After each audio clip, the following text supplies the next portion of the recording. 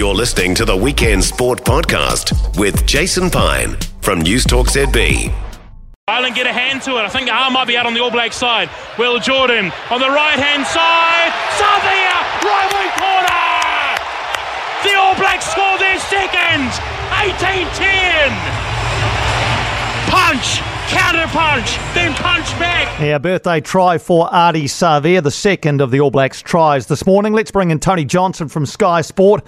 I'm sure you've calmed down a little bit now, TJ, but look, you've watched a heck of a lot of rugby, a lot of All Blacks rugby. Where does that performance rate in terms of the ticker, the heart, the commitment shown by the All Blacks to get the result? Well, in terms of the heart and feeling well, I mean, this is the closest to sending me off to A&E, I think, since 2011. But, you know, I just think it's a magnificent performance from the All Blacks, particularly the way they kept their composure, kept their discipline, and kept making those thumping tackles towards the end of the game. You know, there was always the sense that Ireland, a great team, they just, you know, if they had one big play in them, but you know, in the end, I think this was a victory for the character of this team. I thought they were magnificently led by Sam Cane. You know, a guy who's aroused a lot of, he's had a lot of detractors over the years, and I think he answered every single one of them. He and Ardie Savea, the way they led the All Blacks' dominance of the breakdown. No, I just thought it was a magnificent performance, and this, you know, potentially opens up the tournament a bit for them. But the main thing is they're into the last four, and I don't think you can, you know, you can quibble with that. It's just, yeah, it's a terrific feeling, Piney. It really is. The adjectives are hard to find already. I mean, hindsight's a wonderful thing, TJ. But what did you expect before the game? What was your head telling you? Your heart's saying the All Blacks. What was your head telling you before the game? Well, my head kept telling my heart to shut up. Or was it vice versa? Yeah, look, I thought that Ireland certainly deserved to take the favourites tag because, you know, they are rated the number one team in the world. They've had recent success against the All Blacks. What was niggling away in the back of my mind, though, was that Joe Schmidt, no one knows the Ireland team. He created the blueprint for that team. And yes, Andy Farrell has done a terrific job building on it, but the core of the way that Ireland team, that's Joe Schmidt. And I would say that strategy-wise, he's had a lot to do with it. The way they contested a couple of early layups, but then they backed off because they could touch ball coming in mid.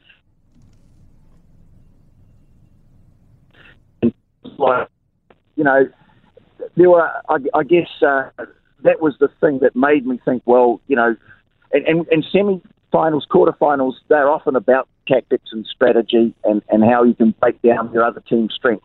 And I think they did that well. And I think you've got to give hats off to the coaching team. And I'll tell you what, another one too is Greg Freak, because that All Black scrum, despite the fact that at times they were down a player, you know, they had the edge on Ireland. Ireland resorted to lead scrummaging to try and get an edge, and it didn't work because that was one area in the game where Wayne Barnes did penalise them. Absolutely. A couple of yellow cards to contend with as well. But even when Cody Taylor was off, the All Blacks negotiated that okay and actually even increased their lead with a penalty while he was off. It was just the heart. I keep coming back to that word, the heart of this team.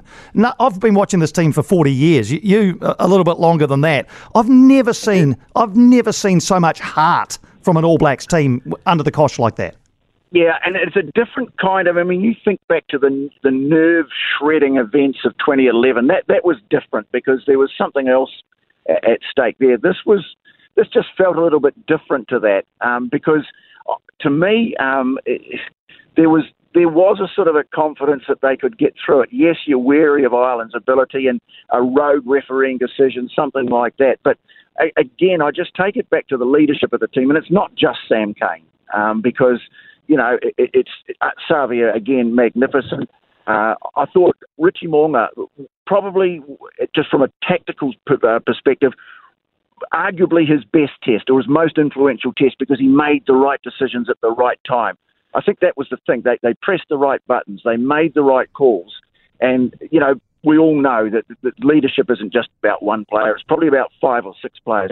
And from that, I think that was probably the difference in the team. When you look at Johnny Sexton on the other side, who was down to a walk by the end of the game, he could barely put one foot in front of the other, but he's become so important to Ireland because he is their leader, and he, by the look of it, their only leader. And I think the stress of that just completely nullified his ability. Yeah, he was still taking a couple of strides and dropping off that short pass, which they like so much. But to me, I just don't think. I think he's past his most effective and brilliant best by some distance. And I think leadership was a massive issue or a massive difference between the two teams.